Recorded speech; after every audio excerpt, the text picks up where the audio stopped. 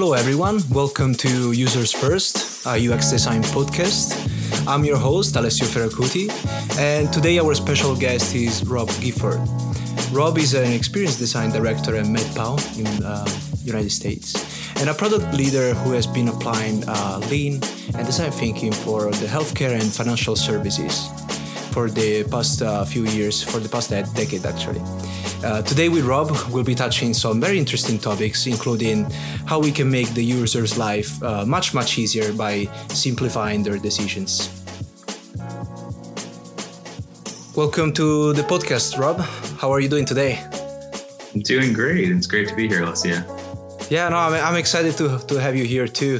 What time is it right now in the States? Boston, right? Yeah, it's 2:15, so we're Eastern time here. So a little bit behind you in the day, I think. Just getting started. Perfect. Well, yeah. Yeah. I've seen that you have lately done some trips. I've heard from your site that you went to China lately. Yeah, I went to China. My wife and I went there a couple of years ago. Spent a couple of weeks there. It was awesome. It was great. I'm actually my ancestry is half Chinese, so that's been kind of part of growing up. And it was great to go to China for a little bit and really kind of check it out. It was interesting. We did a total kind of planned tour, and I highly recommend that. Just every day doing something different. Yeah, amazing. Just tourism. Amazing. Like I mentioned before, you've had a lot of experience in the healthcare and the financial sectors. I wanted to ask you today, what are the biggest frustrations in the users that you have encountered in these types of sectors? Every sector has, a user that has different types of problems. What are the main problems that you found for these users? Well, a lot of the work that I've done in healthcare, both in healthcare and financial services around insurance, so health insurance, which is big in the States, it's very consumerized. People have a lot more responsibility choosing their healthcare plans. And then health, property and casualty insurance in the financial space, so things like homeowners or renters insurance, car insurance. And then I've done a bit of work in sort of the genomics space and a little bit more consumer healthcare. So I think the biggest things, if I were to say across the board, are too much or too technical of information for users to really make sense out of, right? So I think both fields are highly technical. They're very specific and precise in the words they use and in the way that data needs to be presented or the way the data can be made sense of. But then on the flip side, you have users who are just touching on these products really briefly. They're not, in terms of digital experiences, they're not living and breathing in a lot of them, right? They may go on a website, be asked to make a choice between insurance plans, or they may be think about something like 23andMe or a genomics product, which I will experience with. They, the field of genomics is so complicated and so technical. They're in there. They're just trying to find a few pieces of information that are really actionable to them and useful to them without needing to ramp up and become experts. So I think that whole kind of UX maxim of like people are cognitive misers, or they're trying to they're really just trying to go about their daily life and spend as little mental energy as possible to get what they need from whatever product they're using. I think that's really found acutely in healthcare and financial services, because these are experiences that are very impactful to people's lives, but they're not living and breathing in healthcare apps or financial apps as much as as designers of them we like to think they are. Mm-hmm. So whether too technical or overload of information, and to be honest, that's what I feel when I go on my mobile banking app. Like I just want to do something and I'm led somewhere else, or actually with the mobile app that I have right now, because I just recently changed bank. I'm pretty good with it. It's very easy to use. But the previous ones that I had, I think 5 years ago, 6 years ago, when the banking apps first began appearing, I think it was literally a mess. I would have rather go straight to the counter at the branch and just ask for things than using the mobile app or even digital banking. And one of the funny things sure. is that sometimes when there is bad UX, even the easiest information can seem quite technical. So it doesn't have to be such technical feel to make you feel like overload of information. That's absolutely true, for sure. I think there's always a bias as product people, as subject matter experts, as to some extent designers. When we're living in a space, whatever that space is, we see all the complexity there. We see all the potential information that can be presented to users, the potential features, the potential choices they could have. Because we're more in the expert end of the spectrum. We're bringing that lens to the product. So I think that there's this natural process of having to kind of cull away those biases to present something that's really simple for users. How do you think that, for example, like the overload of information, the technical parts of information and the bias can be removed for the user to be able to be more in control of the product that he's using and make more sensible decisions? Yeah, that's a big question. I mean, there's a couple of things going on there. I think like macro level, as designers, what we can do is start from like a more of a goal orientation in terms of the use cases that we generate and the features that we generate, really, right? Rather than thinking about the data we have and what can be cool or how we can present it in a clear way, we should probably think about what are the decisions that users need to make? How are they using this in their life? Where are they getting value from the product? And then work backwards to identify what data they actually need, because that definitely limits the set of information that could be presented. So that's just typical, I think really just going hard into the user-centered design philosophy there. But I think there's always a tendency to be kind of solution first when we think about products and we're being creative. So I think it's just fighting that tendency and really, really starting with things like, identifying use cases, global goals that users are going to have, and then kind of working through, to identify how the interface looks. Mm-hmm, mm-hmm. Definitely. And, there is obviously like many choices that the user can be given according to what's most important.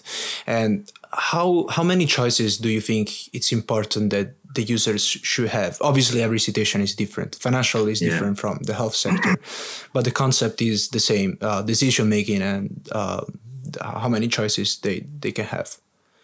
Yeah, that's another great question. And so it's, I think it's helpful to have concrete things, right? When we're thinking about heuristics or principles of designing for decisions.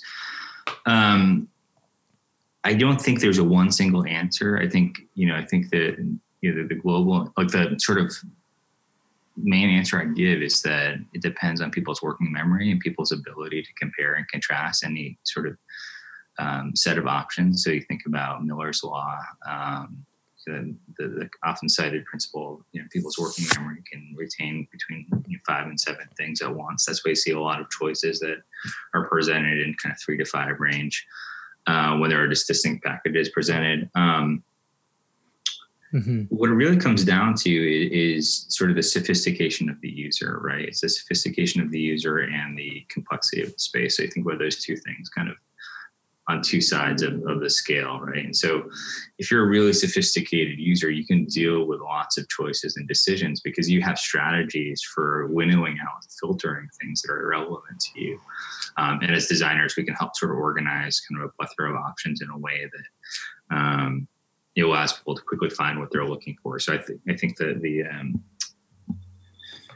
the metaphor I like to think of there is like, a contractor going into a hardware store, or I know we have Home Depot in the States, but like a big construction store. They know exactly what aisle to go to. They know exactly what piece to find because they have clear preferences. They've been through decision-making scenarios before. So they're okay with lots of choice and lots of options. Whereas when I go to a store like that, I'm like totally overwhelmed. It takes me like an hour and a half just to find what I'm looking for, and never mind getting there and back. So the expertise of the user, definitely the higher that is in terms of the experience they've had with a decision or an interface, or the more preference they have, like the stronger the preferences are, then they can take higher levels of choice or more and more granularity of choice. If somebody's new to a decision and they don't have a lot of preferences based off experiences, we really need to scale those back towards something that's really more in that 3 to 5 range, where they can kind of anchor to one or two sides and then compare in between a couple. I see. And say that you're in Home Depot and you have 2 or 3 or 4 even very similar things, and you kind of know what they're there for, but you're not really sure what's going on. How can you, like, maybe interaction design related or even just UX related, how can you make sure that the user know that one choice is different, is very, very different from another choice? How do you compare choices for the users to be able to easily make decisions? Well, I think the main thing here is knowing what the outcome of making a choice is. So choose this if you're looking to have this type of outcome, or if you're doing this type of a thing, right? So people are less interested. Again, that bias we have as product people and as subject matter experts a lot of times is to think about the product, but think about, flip the perspective and think about the user and what they're trying to accomplish. So if you think about in their life, what are they trying to accomplish? So for example, with an investment product or a financial product, right? If I'm looking to invest for retirement and you're fairly young, you're going to want a certain set of options that are a little bit more high risk, right? Versus if you need the money out next year or the year after, you're going with low risk options. And so framing things in terms of who the options might be good for, or what the use case or what the user's goals are, and how those options are going to achieve those goals, is definitely kind of the first thing from a content perspective that I would suggest doing. And the second thing is just from an interaction and visual design perspective, like elevate the differences between things, right? There's probably a whole host of details about each product or each offering. But in reality, if you present all of those details, a good portion of them are going to be similar or irrelevant to customers or users. So really highlight the most meaningful and impactful differences. And you can do that through all sorts of kind of visual design tricks, I guess. But that's what I would focus on. With the word kind of saliency comes up, or making something salient, so more prominent perceptually. Like that's what you need to focus is aligning saliency to the things that are important differences that you want to draw people's eye towards and mind towards, I guess. Absolutely. And one of the things that I really liked about your decision-making process and the thinking is how you can apply, because I've seen your portfolio, and I've seen the scenarios work for the financial website, and I really liked the way that you display scenarios of past experiences that happened to other users, and you display them to the new users in order to explain why the choice is more suitable to them, or why their choice is less dangerous and it's better. I really like that. Like empathizing with a user that is empathizing with other people. That's really cool. Like applying past experiences of new users. Definitely. Cool. Good. That's good to hear. Yeah. Well, when the healthcare and the finances sector have like a big range of user age and experiences. How do you usually approach that? Like, sometimes it's pretty simple. Most projects are, very simple. You know who the user is, what they're about, what they do, what their goals are. But for the financial sector, it's actually a very, very range of options that you could go for. How do you decide which kind of research you do for these types of projects? Yeah, that's a great question. And it's going to vary on project to project. I work at a company, MadPow, where we're going to focus on financial services and healthcare. So I think we kind of see just general kind of archetypes there. We have actually a behavioral segmentation process or product called Impact, where we actually have kind of broken out different different types of behavioral attributes in terms of like decision making, attitude towards risk, and things that are not necessarily demographic features, but they're really more psychological attributes. So we use that sometimes. But I think the short answer is, we approach it fairly distinctly on each project. I'm a big fan of having a lot of inputs to your design process. So I'll typically advocate for a discovery phase where we'll go out and we'll interview different users, anywhere between 5 and 20 users, and really get an understanding of their mindset towards when they're using a product to accomplish something that we're tasked with improving.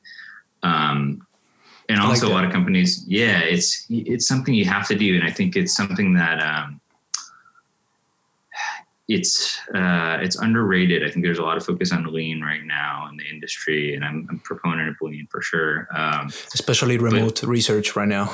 I mean, there is no other option. Well, what you just said, it would be impossible nowadays just to go there on the spot and actually research users. Yeah, but you can actually do, you can learn a lot just from an interview with somebody, surprisingly, so it's harder to do the ethnographical type research. But you can learn a lot in terms of having somebody walk through, process or a decision they made, and even showing them, an experience or a digital experience, right? The current state that maybe a client or a company has, they're trying to redesign, having them kind of simulate going through that, using Webex or Zoom to just have them think aloud and kind of see what they're doing on their screen.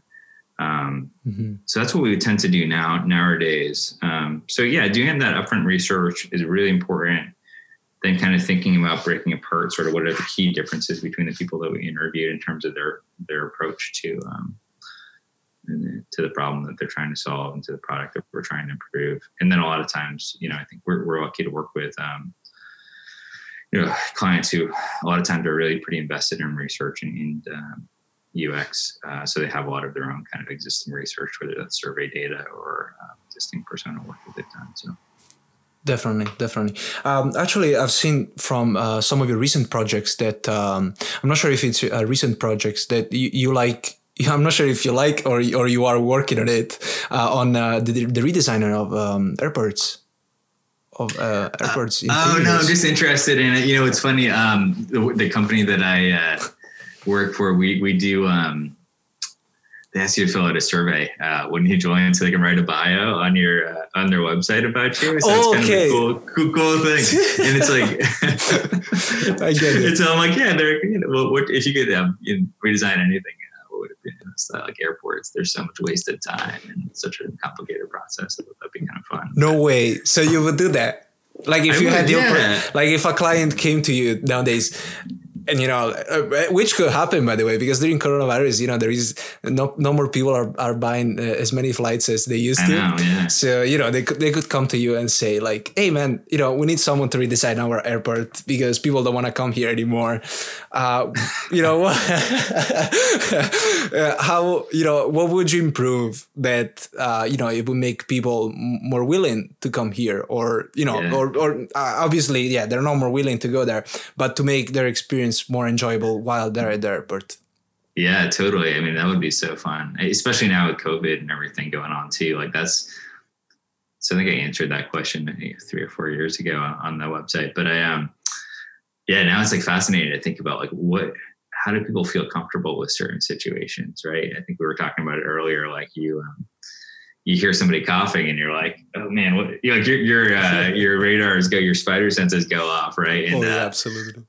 The psychology behind that's really fascinating. I'd love to kind of dive into that. But it's really impressive how it's maybe a little bit of a tangent, but at least in the States, probably in Scotland as well, like companies have just adapted so quickly in terms of their service model and their service design and UX design to like accommodating people's needs, right? Like so everyone's doing curbside pickup here and just menu, like how you view menus at restaurants now. We're like, we're getting the QR code. That's like the key use case for a QR code adoption. Oh, yeah.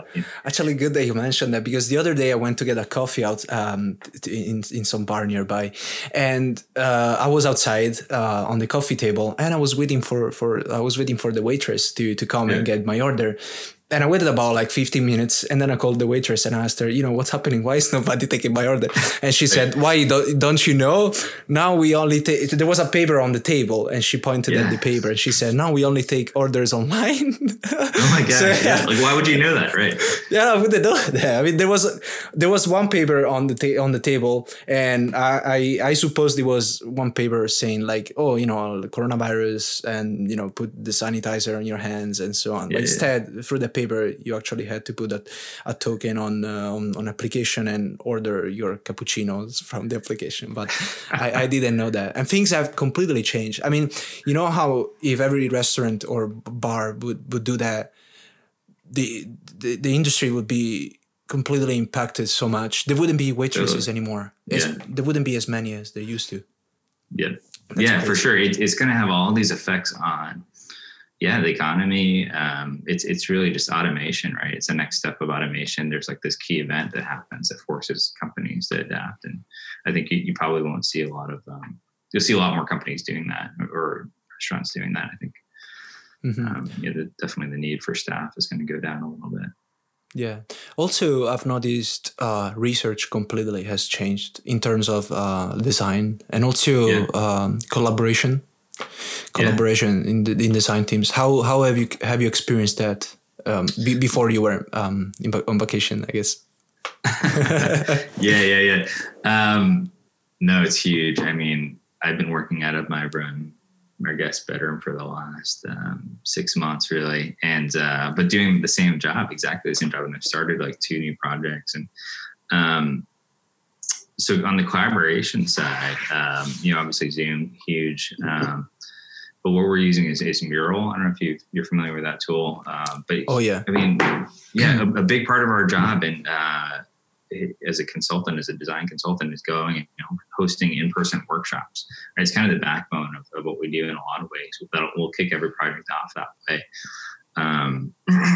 And we can't do that anymore. All of a sudden you couldn't do that anymore. So we adopted Mural, and I think I've just been super impressed with like just the design of Mural, how close to like the real experience of, if you combine Zoom and Mural, like you can get pretty close to that experience of workshopping in person with stickies. And it's actually, I think it's more efficient in some ways because you can get the ideas down in your head faster. Like you can just type it faster than you can write with a Sharpie. After the workshop is done, you get like the artifact that documents the thinking that everybody had, and just double click to get the Post-it note. You don't have to, before you used to, get the Post-it note, put it on the wall and not write it, or no, you just double click and you write. It's so much easier. Double click, totally right. Yeah, we have a joke in our office because there was I think at some point somebody bought these generic sticky notes, and they're like blue, and they're like from like whatever generic brand, and they were just kind of like interspersed with all the other stickies. So when you went to a workshop, like these generic stickies would always fall off the wall. And so you'd be like, I'll make sure there's no blue stickies on, or else you just have one person like go around and always like, putting the blue stickies up, taking a picture of where they are. Yeah. So there's just this there's these funny, physical, tactile things that I think we thought were really important, but I don't know, now I'm kind of thinking maybe I have a pro question. How do you put your sticky notes? Horizontal or vertical? Well, these ones are square, so it doesn't matter. In terms of, I don't know, horizontal, I guess. Yeah. Because there is a myth. I don't know if you ever heard of it. Yeah, because if you put them horizontal, they last longer. Really? Yeah. Because it's like maybe there's less weight dragging down or something. I think that's the reason. To be honest, I've tried it a couple of times in my own personal space. I haven't tried it at work, and I think it works. Awesome. All right, we'll bring the blue stickies back then, and we can use them now. This was all worth it. Amazing, and that's one of the things that I love about Miro is that the stickies never fall off. You never have that problem. Yeah. Yeah, they're good products for sure. Yeah, I think it's just so that was my answer. I think to collaboration. Yeah. Mural is awesome. You can get pretty close to that, But I think that the key principle here is like visualizing information when it comes to remote. I found that's like super helpful. So there's just so many more opportunities for people to be distracted or multitask or think they understand what's going on or being said in the conversation. So now I'm trying to like experiment with like just always visualizing what we're talking about. So you start a meeting, you have the agenda typed up on a Dropbox paper or Evernote, and you fill in what's being said or the main points while people are talking, so everyone can kind of see it. So I don't know. That's just circling back on like how, what's changed or what I found helpful. Yeah, absolutely. I felt the same way, and with my colleagues, we actually working in the same exact way that you just said. Cool. Just taking notes right on the spot. Well, before someone couldn't, or some was just like busy talking, and you couldn't obviously be in the keyboard during the meeting. But now everybody has the same chance, and every meeting can be recorded, and the goals can always be recorded for later on in documents, and there is more documentation. There is, I have to say that. It's very good. I like it. I had one question about as I was going through your work, I noticed something that intrigued me. That obviously it's a normal process during projects. There was one of your projects where you mentioned the way that you usually work, where you work on based on 6 steps. The first 2 steps are the alignment of the project, where you ramp up and do planning, and the second step is where you do ideation workshops. This was a project that I've seen on your was it like on a case study or something? Yes, your case studies. And then there is the other rest of the steps. There was iterative design, and there is lots of sprints, and then in the end, the summary of everything. I wanted to ask you, what like these sprints that you have in the iterative design, are they all aimed? Do they have like every sprint has a different aim? How do you usually run them? Well, it depends. I think the short answer is it depends what the client has time and budget for, So I think getting any amount of feedback and doing a short rev or iteration on it within a sprint, I think that's, it's great. But some problems, it just depends on the size of the problem that you're trying to address. You want to think in an ideal world, you'd size the problems that you're addressing to a sprint length. You think about agile, like every story is broken down to something that can be accomplished in a sprint. But in design, everything's so interconnected, and it might make sense to think about something holistically at a high level, get some feedback, and do an iteration sprint. So that's kind of how I approach it. So I'm pretty flexible about it. I think the key principles that I follow are like start low fidelity, get a wide view of the problem. So if you can get some tests of something that's really kind of low fidelity, try multiple concepts out, align on that by the end of the sprint. One promising concept at really low fidelity, and then move into more high fidelity in the next sprint. That's something that I think tends to work well when you're addressing like a much bigger problem. Why would it be? Why would a low fidelity prototype bring up more discussion among stakeholders and clients? Yeah, well, I think it definitely depends on what design problem you're trying to solve. So if you're solving something that's fairly constrained and really you're tweaking something that exists in a minor way, I think high fidelity is fine. I'm a big proponent of low fidelity first for a lot of cases, though, because it allows you to explore much wider possibilities and concepts, right? There's for any different design challenge, what I found is like we're always kind of there's always more ways of solving it than you initially think there are. So it allows you to explore those in a really kind of low effort, easy way. So that's one thing, just the cost of doing it is lower in terms of time and ultimately resources and money. But the other side is you get less invested in any given concept, right? You hold them a little bit more lightly in your hands. So you're more kind of teams are more willing to throw one away and adopt something else or mix them together in a way that's more creative. So I find it's easier to kind of work with. Yeah. I mean, that's what I've seen at least. And I'm sure there's definitely scenarios where you're testing something that's much more visual and it's more about the perception of something that's higher fidelity, and you need that high fidelity. So I can definitely see that working in a lot of cases. But when you're starting something, when you're going through a major redesign of something, I think, or, product or a big part of a product, and I think it makes sense to go low fidelity. Definitely. I can see why it works. I've seen actually amazing results with low fidelity prototypes, just things playing around with things, or just like moving things around, even during a sprint itself. You can play around with the prototype. I'm not sure if that's UX legal, but move things around in front of your clients. There's a method, the RITE method. Have you heard of that? RITE. So that came out of Microsoft. I've heard of it. Yeah, I'm not sure what's about. Well, that's so that method is basically, it's like a typical sprint. You test with like 5 or 6 users. If you find something between a test or after one test that's like a big usability bug or a big issue, and everyone on the team agrees on it, then you can change it in between users and then test the new version with that second user. So it kind of combines like user testing with just using your judgment about stuff. So hopefully by the end of that 5th or 6th user, your prototype's actually better than it was when you started. It's a way to accelerate the design process. I like it.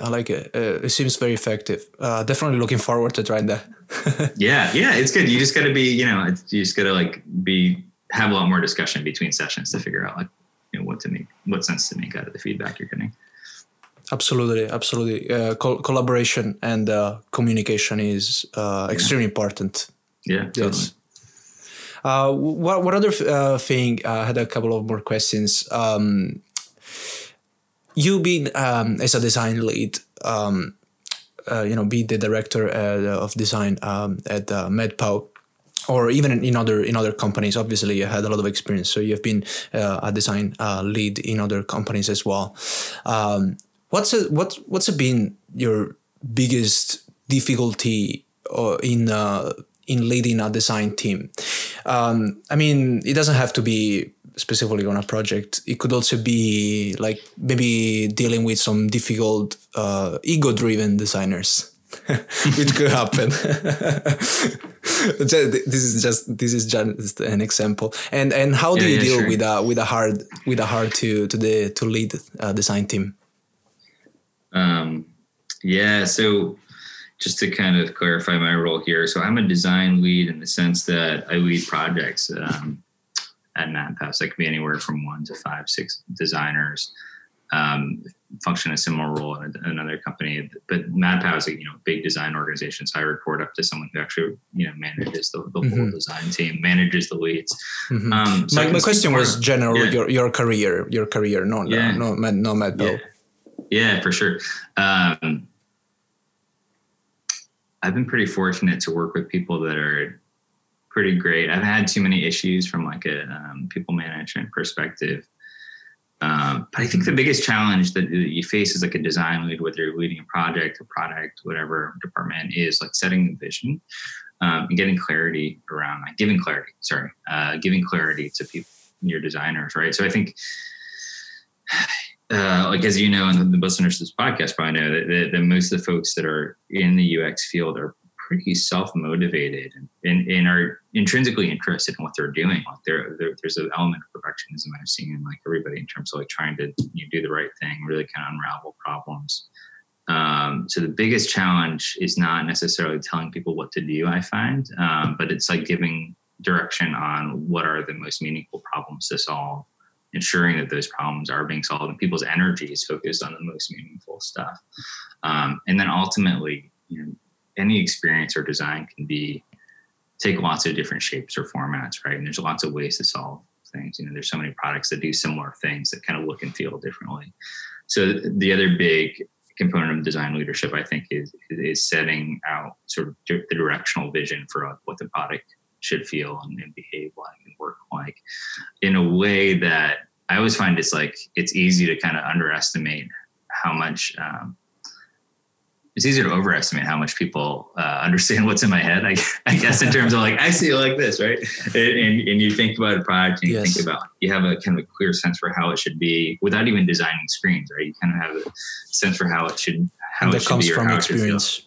That comes from experience, yes. Yeah, it comes from experience and being in the industry. And it matters, and it matters the tone of the product. It matters the level of information. The use cases matter in terms of solving for those. So it's relaying that information to your design team in a way that's clear, in a way that helps them kind of lock onto that a similar wavelength, or collect feedback back from them, or revise your vision, right? But it's getting that alignment as a team. I think that's the biggest part of leadership to me. It's not necessarily like kind of managing the work people are doing, but it's more kind of setting that vision and gaining clarity around it. Definitely. I love it, man. I love it. I don't have any more questions. That was my wrap-up question. I really, really enjoyed having this episode with you. I actually learned so much.